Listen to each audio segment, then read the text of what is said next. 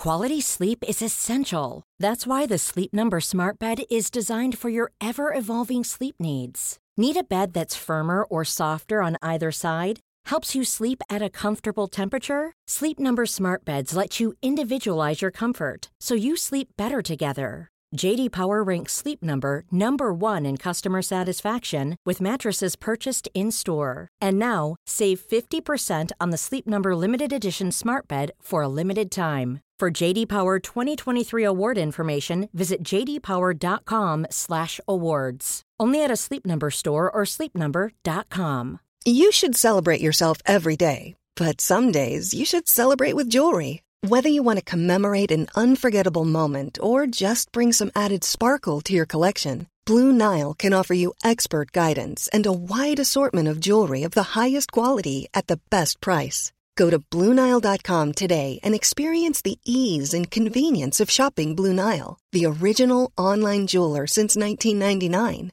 That's BlueNile.com. BlueNile.com.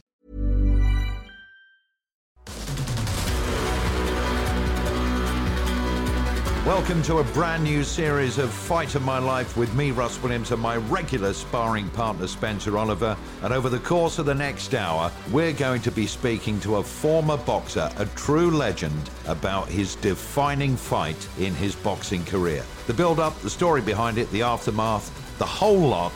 And on today's show, we're going to be speaking to this man. And ladies and gentlemen, at this time, we are ready for the featured attraction of the evening, the WBC Heavyweight Championship of the world. Please welcome, making his way to the ring, the challenger, Britain's Frank Bruno. I just had to go for it, you know. Didn't have no choice, do or die. McCall, at the moment, won't come out of his dressing room. He was trying to intimidate me, but my spirit was there. Right hand is a good shot again from Bruno. I'm not a very good boxer. I'm just a very, very determined and very, very strong. And I work more harder. People watching this have got butterflies in their stomach. It's almost nerve-wracking here. Oliver McCall used to call it the Bull.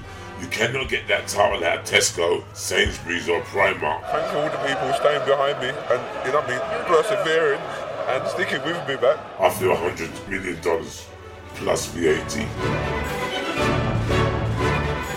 So there we are, Spencer. Before we hear from true Brit legend Frank Bruno, what fight are we going to be talking about today on the show with Frank? And how do you sum up Frank as a fighter? Yeah, Russ, we're going to be talking about Frank Bruno versus Oliver McCall in September 1995 at the old Wembley Stadium, the night that Frank finally lifted the world title. It was his fourth attempt at boxing for a world title. He'd previously lost to Tim Witherspoon, Lennox Lewis, Mike Tyson, and this was surely at 33 years of age going to be Frank's last shot at the title, and boy, did he go for it. Okay, thanks, Spence. I'm delighted to say national hero, former world heavyweight champion, Frank Bruno is with us. Welcome to Fight of My Life, Frank. Thank you very much. Very, very kind of you, Superman. He thinks, Spence, he thinks I look a little bit like Clark Kent, but that's fine. I'm not going to argue with him. Frank, we're here to talk about your epic fight with Oliver McCall, 2nd of September 1995, the old Wembley Stadium for the WBC World Heavyweight title. You won via unanimous decision. We're going to go through the fight forensically with you later in the show. Let's start at the very beginning. You'd had 3 world title shots. Do you remember where you were when you found out that the McCall fight was on and you were going to get another world title opportunity? I was at home when I got the phone call. I think I was having a little bit of difficulty with Mike Barrett, Mickey Duff, and a little bit with Terry Lawless. So I moved from Mickey Duff, Terry Lawless to Frank Warren, you know what I mean? But I knew I was at home when the phone call came to me, and he said we got to meet at a hotel in London, Don King himself. But yeah, I was at home at the time when I got the message. Frank, this was your 4th world title shot. You'd previously lost them 3 times before to Tim Witherspoon, Mike Tyson, Lennox Lewis. Did you feel, Frank, at 33 years of age, that this was possibly your last shot at the world title?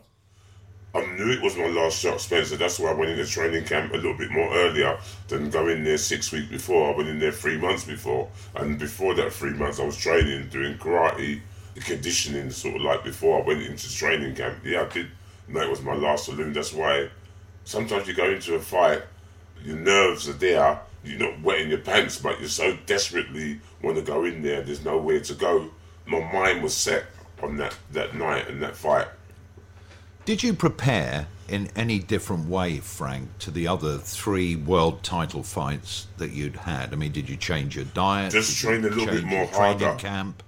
Yeah, I did change a little bit. Just train a little bit more harder. Learn how to relax and just focus on the job in hand. Sometimes when people lose, people haven't got they can't build themselves up again. Their confidence go, they get gun shy, and it's very difficult to pick up a guy once he's been stopped, either knocked out and come back again to, box. So I was knocked out by Bunkerson Smith. If I was chinny, the first punch he would have hit me, I would have gone over. But I lost it. I had to dust myself down again and pick myself up, And then I got a chance at the European title. I won that. And Tim Witherspoon, I shouldn't have gone in the ring with Tim Witherspoon because he was much more older than me. He was in the early Larry Holmes' days when he fought Larry Holmes, but I had to go in there because me knocking over people made me look more better than I was. Terry was trying to not muddle cuddle me, but build my career up because I didn't have many amateur fights. Frank, what did you do different in this training camp to other training camps? Who was you sparring and did you go abroad to train? I mean, what was different, Frank, knowing that you said yourself, knowing that it was your last shot? I used to start at Health Farm, Ashby de la Luche, Springs, Chambliss. When I used to stay there, I never lost. But for the Oliver McCall fight, I stayed there. And, as I said to you before, 6 weeks, you start training, but I started about 3 months before that, and there weren't no secret of what I do more differently. Just worked a little bit more harder and saved my. Sometimes you can peak by being very, very manic, like you want to get in there now, and you haven't got no patience. But you got to put the training session away and calculate. Don't burn yourself out. Make sure when you get nearer to the fight, you peak and feel much more better. But I had a marquee they had for me. People could come in and watch and whatever. It was very, very good. It was very, very nice of the Purdues to let me, use their place, their training ground. Frank, you used to train notoriously hard. I used to see you over Hampstead Heath running every morning. I saw you there as a kid, actually, yourself and your trainer, George Francis. Do you think that was the secret to your success, the hard work that you actually put in? Spencer, I wasn't you box and you're a very good boxer. I'm not a very good boxer. I'm just a very, very determined, very, very strong, and I work more harder than I am technically in boxing. I didn't have any. I had 21 amateur fights, so I don't pretend to be I'm the most prettiest guy to watch. But all I had was heart, determination, and willpower. I didn't have the natural gift like some people have got to go into the ring and know what it's around to. If you get hurt, hold on. I just done it the old-fashioned way, train very, very hard and go in there and have a fight. And some I won, some I lost, but I had a good, interesting career. This fight, Frank, was billed, wasn't it, as The Empire Strikes Back, Britain against America. Did that title and the way it was billed put any extra pressure on you? Did you feel that you sort of had the weight of the nation on your shoulders for this fight? I'm dyslexic, so I can cut off certain different things through my life. If someone's talking to me and they're too intelligent, I just go, I'm dyslexic, so my excuse is I talk to myself and never get above thinking that I'm better than anybody and I can walk on water. I'm just a humble human being and a very, very grateful one at that. All right, fans, here we go with our main event of the evening. And now, ladies and gentlemen in attendance and boxing fans joining us around the world, it's showtime! Here we go. Can Frank do it? Due to go 12 rounds for the WBC title. It's Fight of My Life on Talk Sport. Spencer Oliver and me, Russ Williams, and Frank Bruno, our special guest on this particular edition of the programme, and his fight against Oliver McCall, Frank's fight of his life, 2nd of September 1995 for the WBC World heavyweight title. Frank, you know how big a fight this was for your career. It was a fight that you just couldn't afford to lose. Could you tell us a little bit about the day of the fight? Did you sleep well before the fight? How did you feel when you woke up, if you did sleep well? Were you nervous? Just take us through what you can remember about the day. I was very, very nervous. I was worried about it because the fight before me, he knocked out Lennox Lewis. I don't know what round it was with the right hand. So yes, obviously I was worried because I've been studying him for years. He came over to England to be my sparring partner once, and he poked me in the eye with his thumb with a different move, but I knew I was fighting a live wire. You know what I mean? But the day before the fight, when you go into training camp, you exude so much energy. You try and reserve the energy that you got, and I don't have to make weight. That's why I don't understand people like Oliver and Charlie McGray and, you know what I mean, all them guys have to make weight, man. A little bit of fish and a bit of lemon. You have a decent meal before the fight and just keep it on the level. Just reserve yourself. Once you're in the zone, you could be anywhere. You're hungry, you're desperate, your last shot of the title. I was on a different level, not disrespecting anybody. I was in the tunnel. You say it was your last shot of the title. It was actually your fourth shot. You're boxing at the old Wembley Stadium. It was a packed arena. You arrive at Wembley, Frank. You go into the dressing rooms. Talk us through what it was like in that dressing room, the experience when you was getting your hands wrapped. What was going through your head at that point?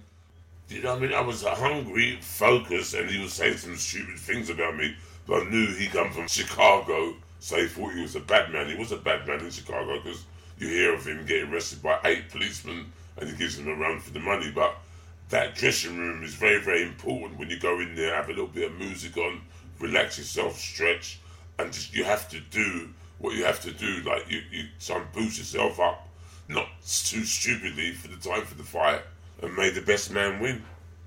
Had you, Frank, played the fight over in your mind, like because you'd had those previous world title shots and you'd lost, and also lost to like James Bone Crusher Smith in the 11th round and Witherspoon in the 11th round, was that ever on your mind, you know, going in against someone like McCall who, like you said, knocked out Lennox in 2 rounds, looked great in doing that, then he beat Larry Holmes, another modern day great, and then you get that opportunity. This guy was strong. Did any of that play on your mind as you were getting your hands wrapped? Sometimes it flashes through your mind, but sometimes you've got to put certain different negativity in the box and shut the drawer up. If I were to think about what Lennox Lewis done to me, you would, you know what I mean? Sometimes when you lose confidence as well. So I'm a man that you got to put negativity in the drawer and go in there with positivity rather than being negative.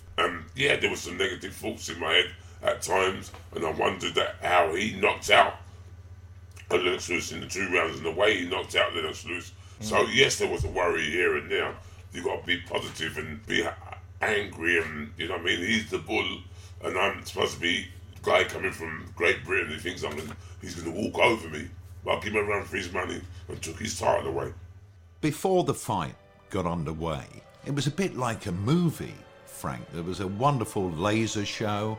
And unusually, the national anthems of Great Britain, God Save the Queen, and the Stars and Stripes of America were played before the boxers, Ewan McCall, had entered the ring. And actually, the British fans booed the American anthem. And now, ladies and gentlemen, on behalf of the defending champion from the United States, we present his national anthem, the United States of America. To lead us tonight, please welcome the legendary R&B vocalist Edwin Starr. Oh, so can you see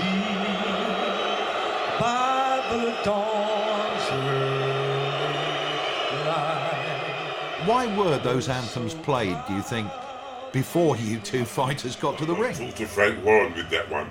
He brought out the laser thing, because I think in our day, Spencer Oliver Day and my day, they used to play the national anthem, God Save the Queen.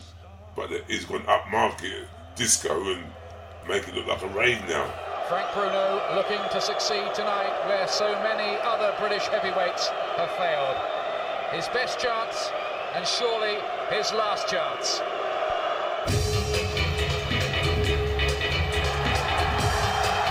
Bruno prepares for his ring entrance. The long walk to the ring.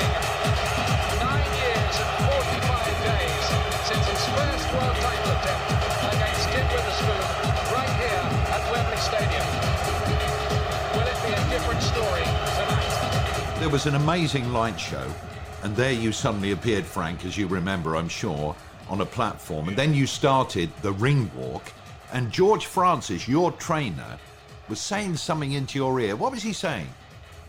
I don't remember. That was extra. You know what I mean? That was such a long time ago, 25 years. I don't know what he was probably saying that. Be positive. Frank Bruno, national institution, now nearly 34 years of age.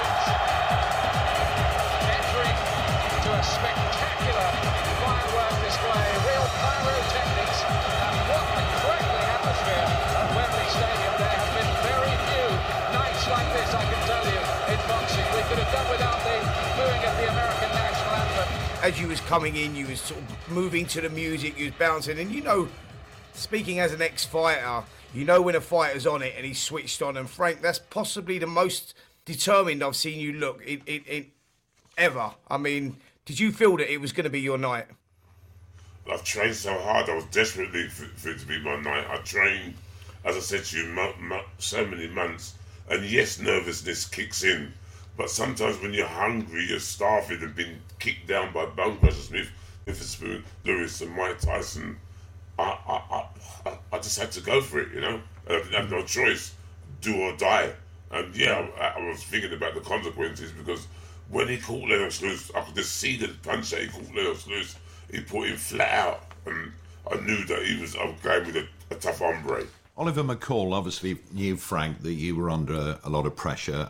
You know, you had great expectations of yourself and your own ability. He was the reigning world heavyweight champion. He had the belt. You had to try and get it off him. You're in the ring after your ring walk, which was spectacular.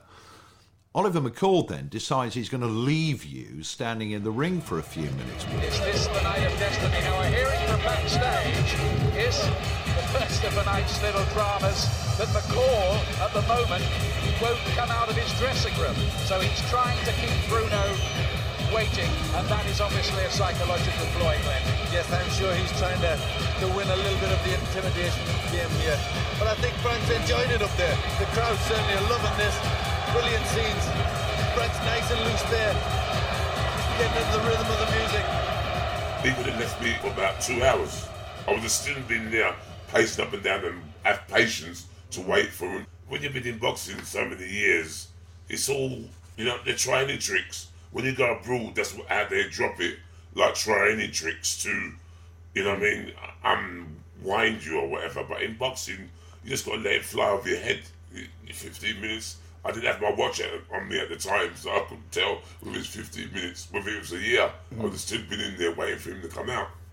He did leave you in that ring, Frank, and there was a packed stadium, and everyone was chanting your name. The music was pumping, the lights were going, and when he eventually come out of his dressing room, he come out of the dressing room with Don King, and he come out and he was bawling his eyes out. I mean, not just crying, he was bawling his eyes out with, I don't know if that was emotion or what it was, but it was a very strange entrance. Look at this, he's in tears again, as he was on his way to the ring before he fought Lennox Lewis, and the reason he said he was in tears is, I was so emotional because I knew that what I was going to do was going to change my life. Is this a bad sign for Bruno that he's that hyped up again? I'm not sure. I'd scenes I've never seen before. I've never seen a fighter that emotional going into the ring. I'm not sure whether, how balanced he will be. He must have psyched himself up into some tremendous frenzy to get like that. Did you recognise that when he sort of entered the ring? No, I didn't recognise it at all because my eyes ain't that long, Spencer. When he actually got in the ring, he was still crying then, Frank. Yeah, I noticed that when he come in there, like he was crying, like he was giving it the tough man. But that's psychology. A fighter like that used that psychology to weaken me, him coming into the ring, and he wants to kill me. Yeah, but not that I mean kill me. He wants to put some damage upon me. Yeah, I see him walking up and down, but I had my eye on him and watching him. But when you've been in the game so long, Spencer, you don't get bullied or I weren't bullied by him at all. I knew his game. He was trying to intimidate me, but my spirit was there, and I was putting up my spirit, determination, and my shield. That's all rubbish. That ghetto crying like you're going to murder somebody is tomfoolery. But it didn't work on me. Let's get into the fight then, Frank, the biggest fight of your life. Land of Hope and Glory belts out, of course, a very patriotic song.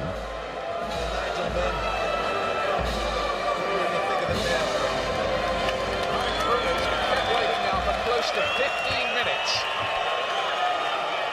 But we are at last set to go, I hope. We get into round one, and, you know, it's a good round for you. You catch him with a big overright, don't you? And you must have thought to yourself, this is pretty good. Did it give you confidence? In boxing, yeah, when you're fighting a puncher, you could never say round one is finished, it seems okay. You wait until you train, which what I did. I trained to be and new. That's what I trained for. Round one, round two, round three. He's a dangerous guy, even the 12th, as long as the inch, the little, it says 3 minutes and the fight is over. All those interesting I trained for and the new. You had a great start, Frank. You went out there, stamped your authority, hit him with a good right hand, rocked him in the first. In the second, you started to find your uppercut. You was picking the shots, but McCall showed that durability, didn't he, early on in the fight. You was winning the rounds and winning them big, but he was still pushing forward. You know, how was that phasing you? Yeah, it was phasing me, but I knew that's his style. That's why I had to be on the back foot. But that was his style. He had a brilliant left hand and he had a good right hand. He was a stayer. But yeah, you know what I mean? I had to be strong, focused, and didn't slip up with him because every punch, his jab was hard, his right hand was hard, and all he kept on doing was coming forward. Round three, Frank. You're having another good round. You're landing uppercuts. But McCall starts coming back in the fourth round and he starts trying to push you on the back foot. At this point, Frank, did you realise you was in for a long night? Sometimes when you go into the training camp or go into training camp and figure that this guy's got a left hand was very, very good. That man's got a right hand was very, very good. But Oliver McCall is called him the Bull. You cannot get that title out of Tesco, Sainsbury's or Primark. That is a very, very powerful word to say an atomic bull. When he comes into the ring, he's crying and he wants to do some damage. But unless you're a fighter, don't put up with that nonsense of ghetto, bad boy or whatever. But I had his ticket when it came for bad boy. But I knew when the fight was arranged that I knew that I was in for a hard fight. He's a very, very tough guy and very, very... He's got the power of about 6 men because I've never been in the ring with a stronger person than him. That's why I think he ran out of the hall before he gave the urine test, if you know what I mean, Harry, allegedly. Round 5, things started to get really physical, didn't they, Frank? Was that a moment maybe where the sheer magnitude of the task ahead of you, trying to get his belt and become world heavyweight champion, dawned on you maybe? It did dawn on me, but sometimes in life you get more experience as you get more older. And I was trained by... I had good trainers, Jimmy Tibbs, Frank Black, Terry Lawless, but Jules was a hard, no-nonsense sort of like training. So he thought out and had the package that he wanted me to do. I put on a little bit more extra weight because if I would have been the same weight as Oliver McCall, he's a very dangerous, doesn't look too smart. He doesn't look too pretty to watch, but he's got a powerful jab and that right hand, he keeps on coming forward. His strength is amazing, but you've got to knock out the negativity, especially when you're fighting a man like Oliver McCall. Coming up on Fights of My Life on Talk Sport. I couldn't watch it because I started crying, but I can't watch it. I never watched the whole fight through and through. I can't watch it, you know what I mean? Because I can't watch the fight, you know? I can't watch it. It was a very, very special night.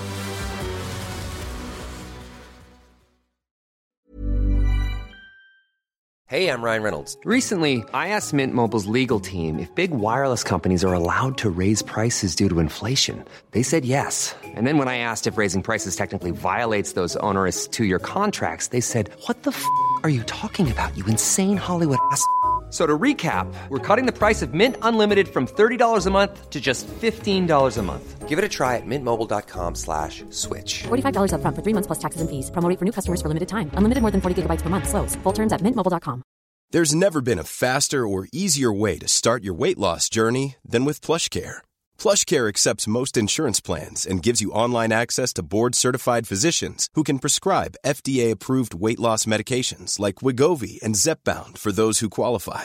Take charge of your health and speak with a board-certified physician about a weight loss plan that's right for you. Get started today at plushcare.com/weight-loss. That's plushcare.com/weight-loss. plushcare.com/weight-loss. I'm Sandra, and I'm just the professional your small business was looking for. But you didn't hire me because you didn't use LinkedIn Jobs. LinkedIn has professionals you can't find anywhere else, including those who aren't actively looking for a new job, but might be open to the perfect role, like me. In a given month, over 70% of LinkedIn users don't visit other leading job sites. So if you're not looking on LinkedIn, you'll miss out on great candidates like Sandra. Start hiring professionals like a professional. Post your free job on linkedin.com/people today.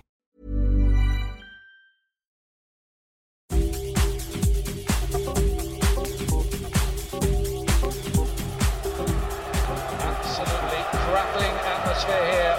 There's no doubt that this is one of the big nights. And can Bruno crown it with victory for the British fans? It was here 32 years ago that Henry Cooper floored the then Cassius Clay with the most famous punch ever thrown in a British ring. Can Bruno unleash that kind of drama, a moment in history tonight?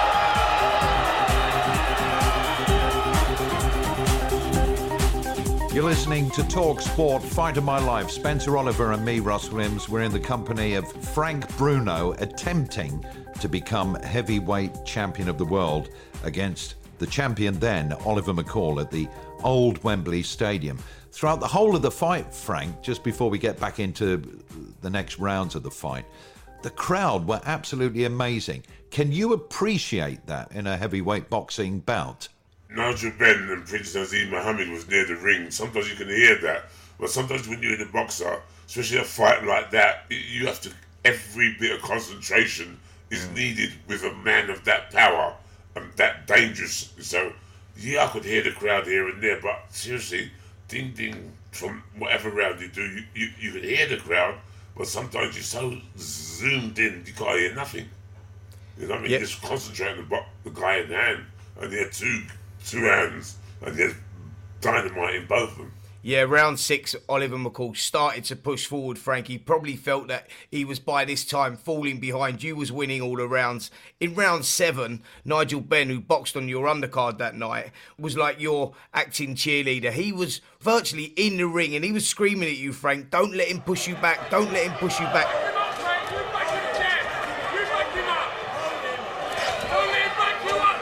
Don't let him back you up is what Ben is screaming. Was you aware of that at the time?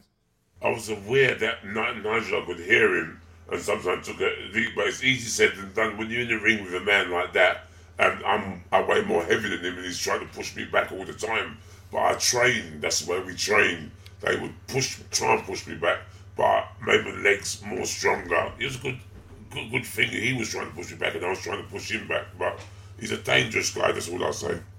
Frank, round number 8, you were working well behind the jab, and then you switched to a southpaw, which was unusual for you to do that. Was that part of the plan? It wasn't part of the plan, but sometimes I change to southpaw when I get a little bit tired, and sometimes it confuses people when you turn southpaw. But I was a little bit tired around round 8, so I was just trying to loosen myself up and just not cheat, but just try and get arms loose and reserve that energy in the tank and don't burn out so quick. But it wasn't a one that I practiced. Yeah, I practice it in the gym sometimes, but that's in the toolbox in case you need it, and it was needed against a guy who wouldn't stop coming forward. As you said, McCall now pushing forward a lot. He felt like he was falling behind on the scorecards, as he was. You know, you had round 9, McCall was still pushing forward, but you were landing the cleaner shots. Then we get into round 10, Frank, and both you guys start trading, and now you're starting to bleed from the nose, from the mouth. It would become very physical. And there's a rising tide of noise now around Wembley Stadium because this crowd sense that Bruno might be close. Did you think at this stage that you was close to victory, or did those previous losses, Frank, when they come, you know, in round 11 against Bone Crusher and in round 11 against Witherspoon, was that starting to creep in your mind at that time as the fatigue was setting in? I was more interested in the guy which I had in front of me was a very, very dangerous guy. I ain't got no time to think about Lennox Lewis or whatever. That was yesterday. I had to think about what was happening today. You can't look at someone else or think of somebody else. When you're in a job and you're fighting, all you can concentrate is the guy in front of you. You can't think about nobody else because they're not wearing red gloves. It's the guy in front of you that's wearing the red glove. I was thinking of Oliver McCall. It's such a 10th round. It's a very delicate round, 10, because when it goes to 12, then last couple of rounds can get very, very scary, and when you get tired, you got to get fresh and get the breathing right. Round 11, he catches you with a big uppercut. That uppercut was a dangerous punch too from McCall. This is the moment. This is the phase I thought might be coming, where McCall just abandoned caution and let the punches fly. He was throwing everything and the kitchen sink at you, Frank. He landed a big uppercut, which forced you to hold on. You get through the round 12 comes, and by this time, Frank, you're looking desperately tired, and you're looking to just get through the round, and if you get through the round, you've got victory, no doubt about that. But could you feel the tension in the place? Because, I mean, sitting there and watching it back, I was on the edge of my seat, just even watching it, and I knew the result. It was one of those crazy moments that not just the whole stadium, but the whole country was willing you to win. It all comes down now to whether Bruno can stay out of trouble for the last round. Remember, he didn't against Bone Crusher Smith in his first ever defeat. Bruno is 3 minutes away from becoming WBC heavyweight champion of the world. I'm sure of that. Can he hold on?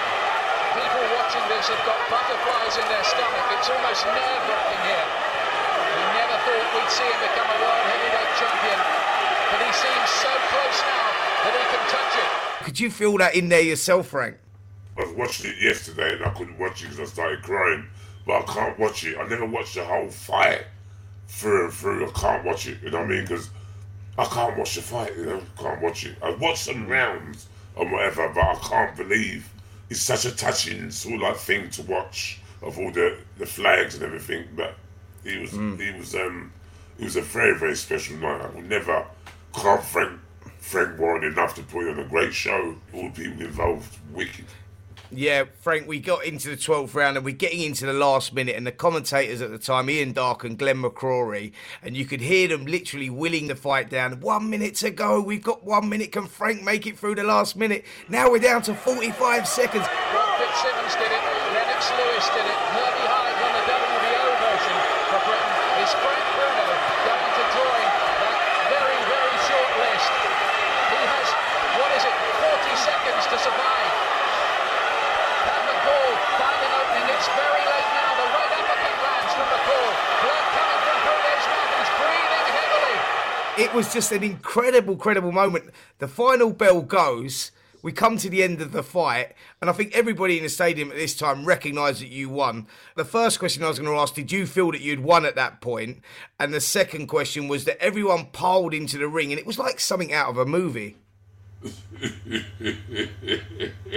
When you did it with Don King, you know what I mean? I didn't know if I'd have won, so I had to wait with patiently and the new. That's all we needed to hear, because we were training of that, and the new. That's what we're training for motivation in the training camp. But as soon as the man said and the new, I said, oh my God, 40 years of trying to, you know, do well in boxing. You know, there's a wicked achievement.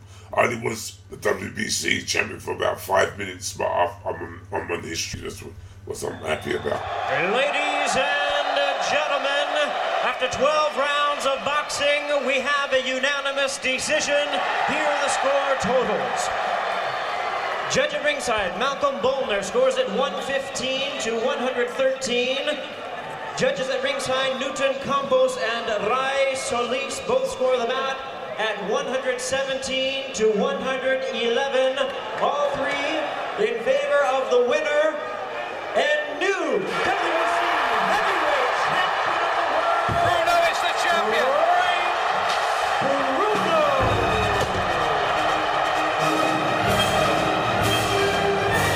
Fireworks around Wembley. Seriously, I was a troublesome youngster and I used to hang around with the wrong sort of crowd. My mum tried to educate me into say, you got not move around with these sort of like people. I was dyslexic, so I suffered in different ways. I got sent to a boarding school and I ironed out all the creases, because when I left the boarding school, I tried a few jobs here and there, and I went straight into boxing. Sometimes in life, we have dreams, we have plans that we want to do. Sometimes our plan goes out the door. My plan was done from when I was 12. My dad bought me my first pair of boxing gloves. I didn't know nothing about boxing. My main aim in life was to be like the Black Bruce Lee, like we used to watch kung fu movies or whatever. But when I left school, I'm dyslexic, so my best thing I could do is get involved in boxing to try and make some decent money. My friends, they were robbing and doing all different things, but I couldn't understand it. So I had to change on a different level and just concentrate on the boxing and just focus on what I had to do, because I didn't want to get involved in have a criminal record or whatever. But it can be done.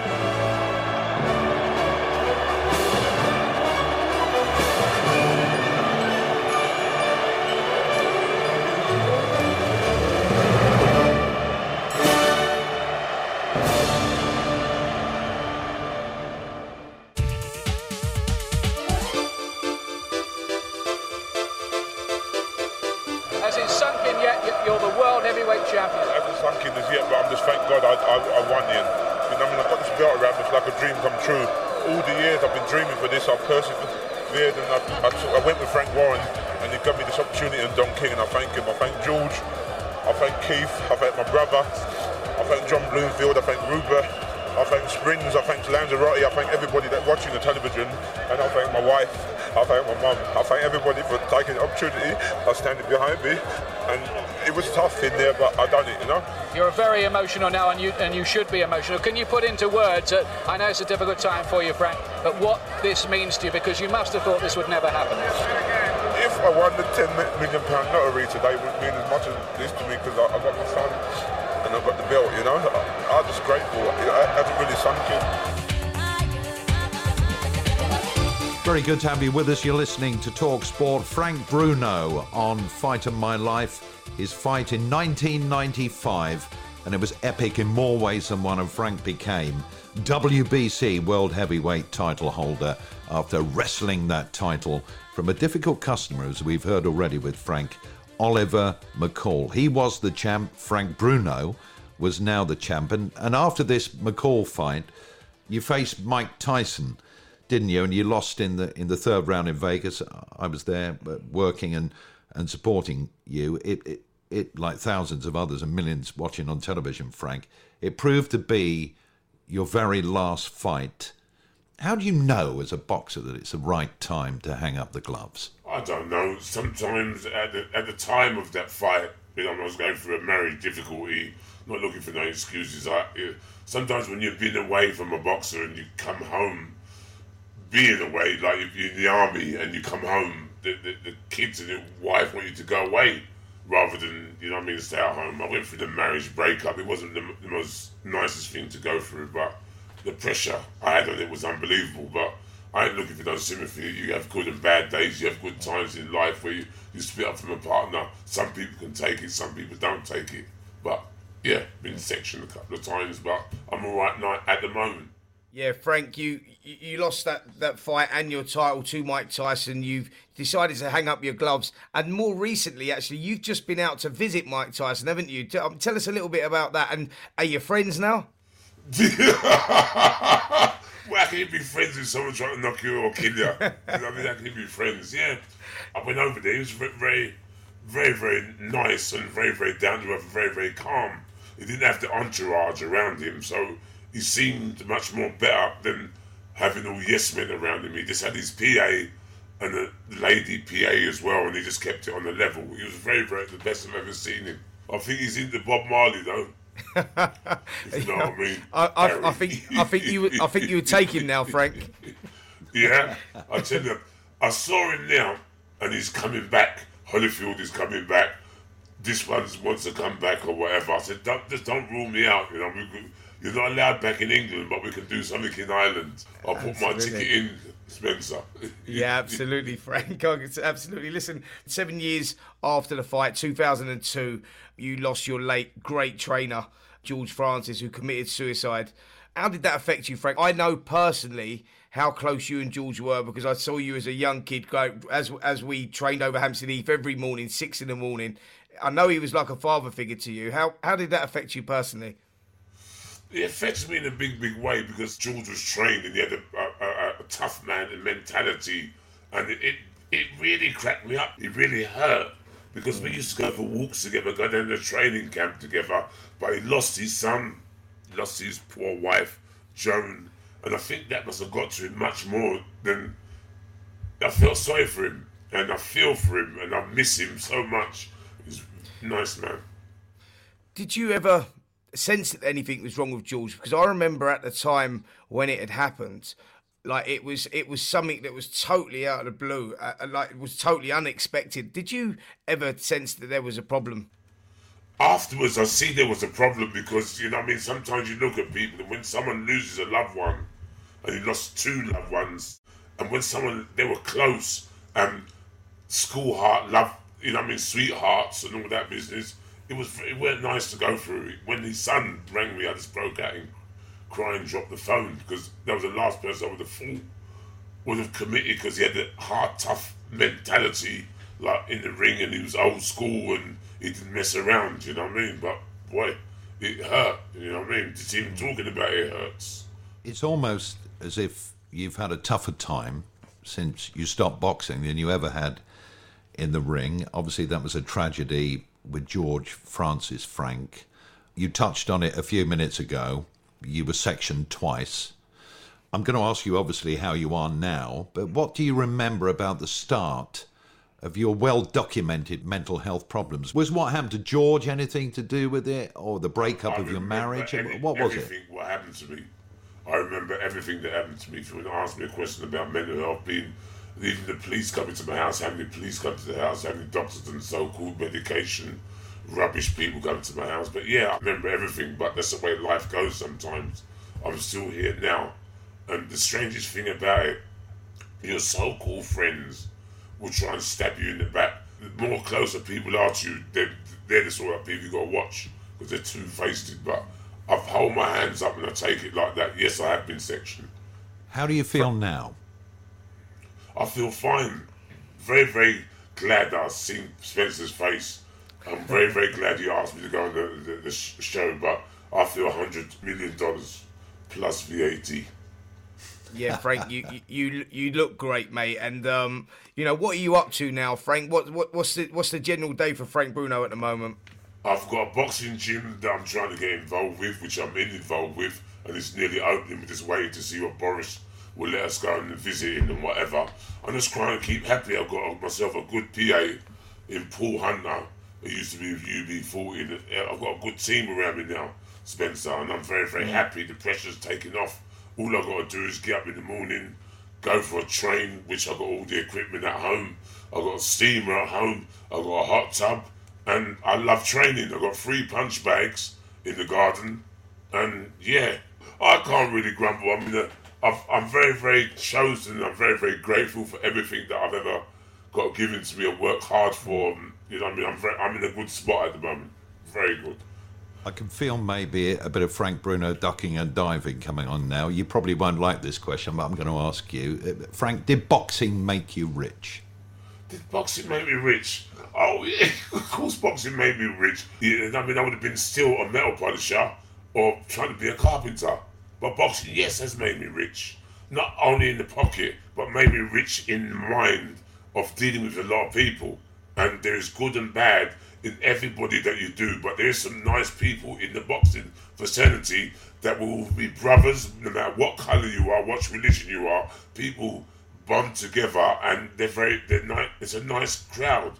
People might think that we're gangsters or whatever. We're far from gangsters. We are nice people. Boxers, you don't know what it takes to go into the ring and to have balls to go and fight somebody in a different country, and you'll be a warrior. So I understand and I respect every single boxer, whether it's an amateur, whether it's a professional, whether he used to box 50 years ago, 60 years ago, or whatever. You respect anybody. I do anyway. I want to thank you, mate, for giving us so many memorable nights, you know, as a kid growing up, watching you go through your career right up to that night in September 1995 when you won that world title. Training alongside you over Hampstead Heath in the mornings was an absolute pleasure as well, mate. I've got to say, you are a true inspiration to not just me, to millions of other kids across the world. For you said it yourself, where you lacked in talent, you made up for in hard work, dedication, and that shone through that night when you won that world title, mate. So I want to thank you for that. But what I'd like to ask you, Frank, was if you could change anything that you've done in your career, what would it be and why? Sometimes when you say, you know what I mean, Harry, people think that you're thick. I don't pretend to be clever, but I'm borderline, not thick. I'm not being borderline. When somebody takes the out of you for saying, you know what I mean, Harry, I didn't mean to say, you know what I mean, Harry. I said it naturally to Harry when I nearly got knocked out by Jumbo Cummings. But if you see Jumbo Cummings fight, you'll understand where the link between me and Harry became. But apart from that, I wouldn't change nothing at all. Because if I change anything, I wouldn't be here now. I'll be the security guard outside waiting for you to come. You treat us a God, clap me around here or something like that. But I'm happy. I haven't got no O levels or A levels. It's just raw. And I used to go down to George's gym years ago when Bose Edwards was there. Probably your dad was there as well. Yeah. Borderline training. And that was a tough gym. And I used to get battered by Lottie Mawali and bunk the train back and come down there the next day to go and get battered again. But I was learning my trade. And I think boxers are good people. Everything about boxing, they're good, you know? Frank Bruno, it's been a pleasure having you on Fight of My Life. You're a British boxing legend, a world boxing legend, a world champion, and a world champion human being as well. And myself, Russ Williams, and your friend Spencer Oliver have absolutely loved having you on this edition of the show. Thank you very much. Cheers. Very kind of you, sir. Thank you. Frank Bruno on Fight of My Life. Keep listening. Plenty more Fight of My Life's on the way. Right here on Talk Sport. From Spencer and myself, it's goodbye for now. And Frank as well. Even when we're on a budget, we still deserve nice things. Quince is a place to scoop up stunning high-end goods for 50 to 80% less than similar brands. They have buttery soft cashmere sweaters starting at $50, luxurious Italian leather bags, and so much more. Plus, Quince only works with factories that use safe, ethical, and responsible manufacturing. Get the high-end goods you'll love without the high price tag with Quince. Go to quince.com/style for free shipping and 365-day returns. Mom deserves the best, and there's no better place to shop for Mother's Day than Whole Foods Market. They're your destination for unbeatable savings, from premium gifts to show-stopping flowers and irresistible desserts. Start by saving 33% with Prime on all body care and candles. Then get a 15-stem bunch of tulips for just $9.99 each with Prime. Round out Mom's menu with festive rosé, irresistible berry chantilly cake, and more special treats. Come celebrate Mother's Day at Whole Foods Market.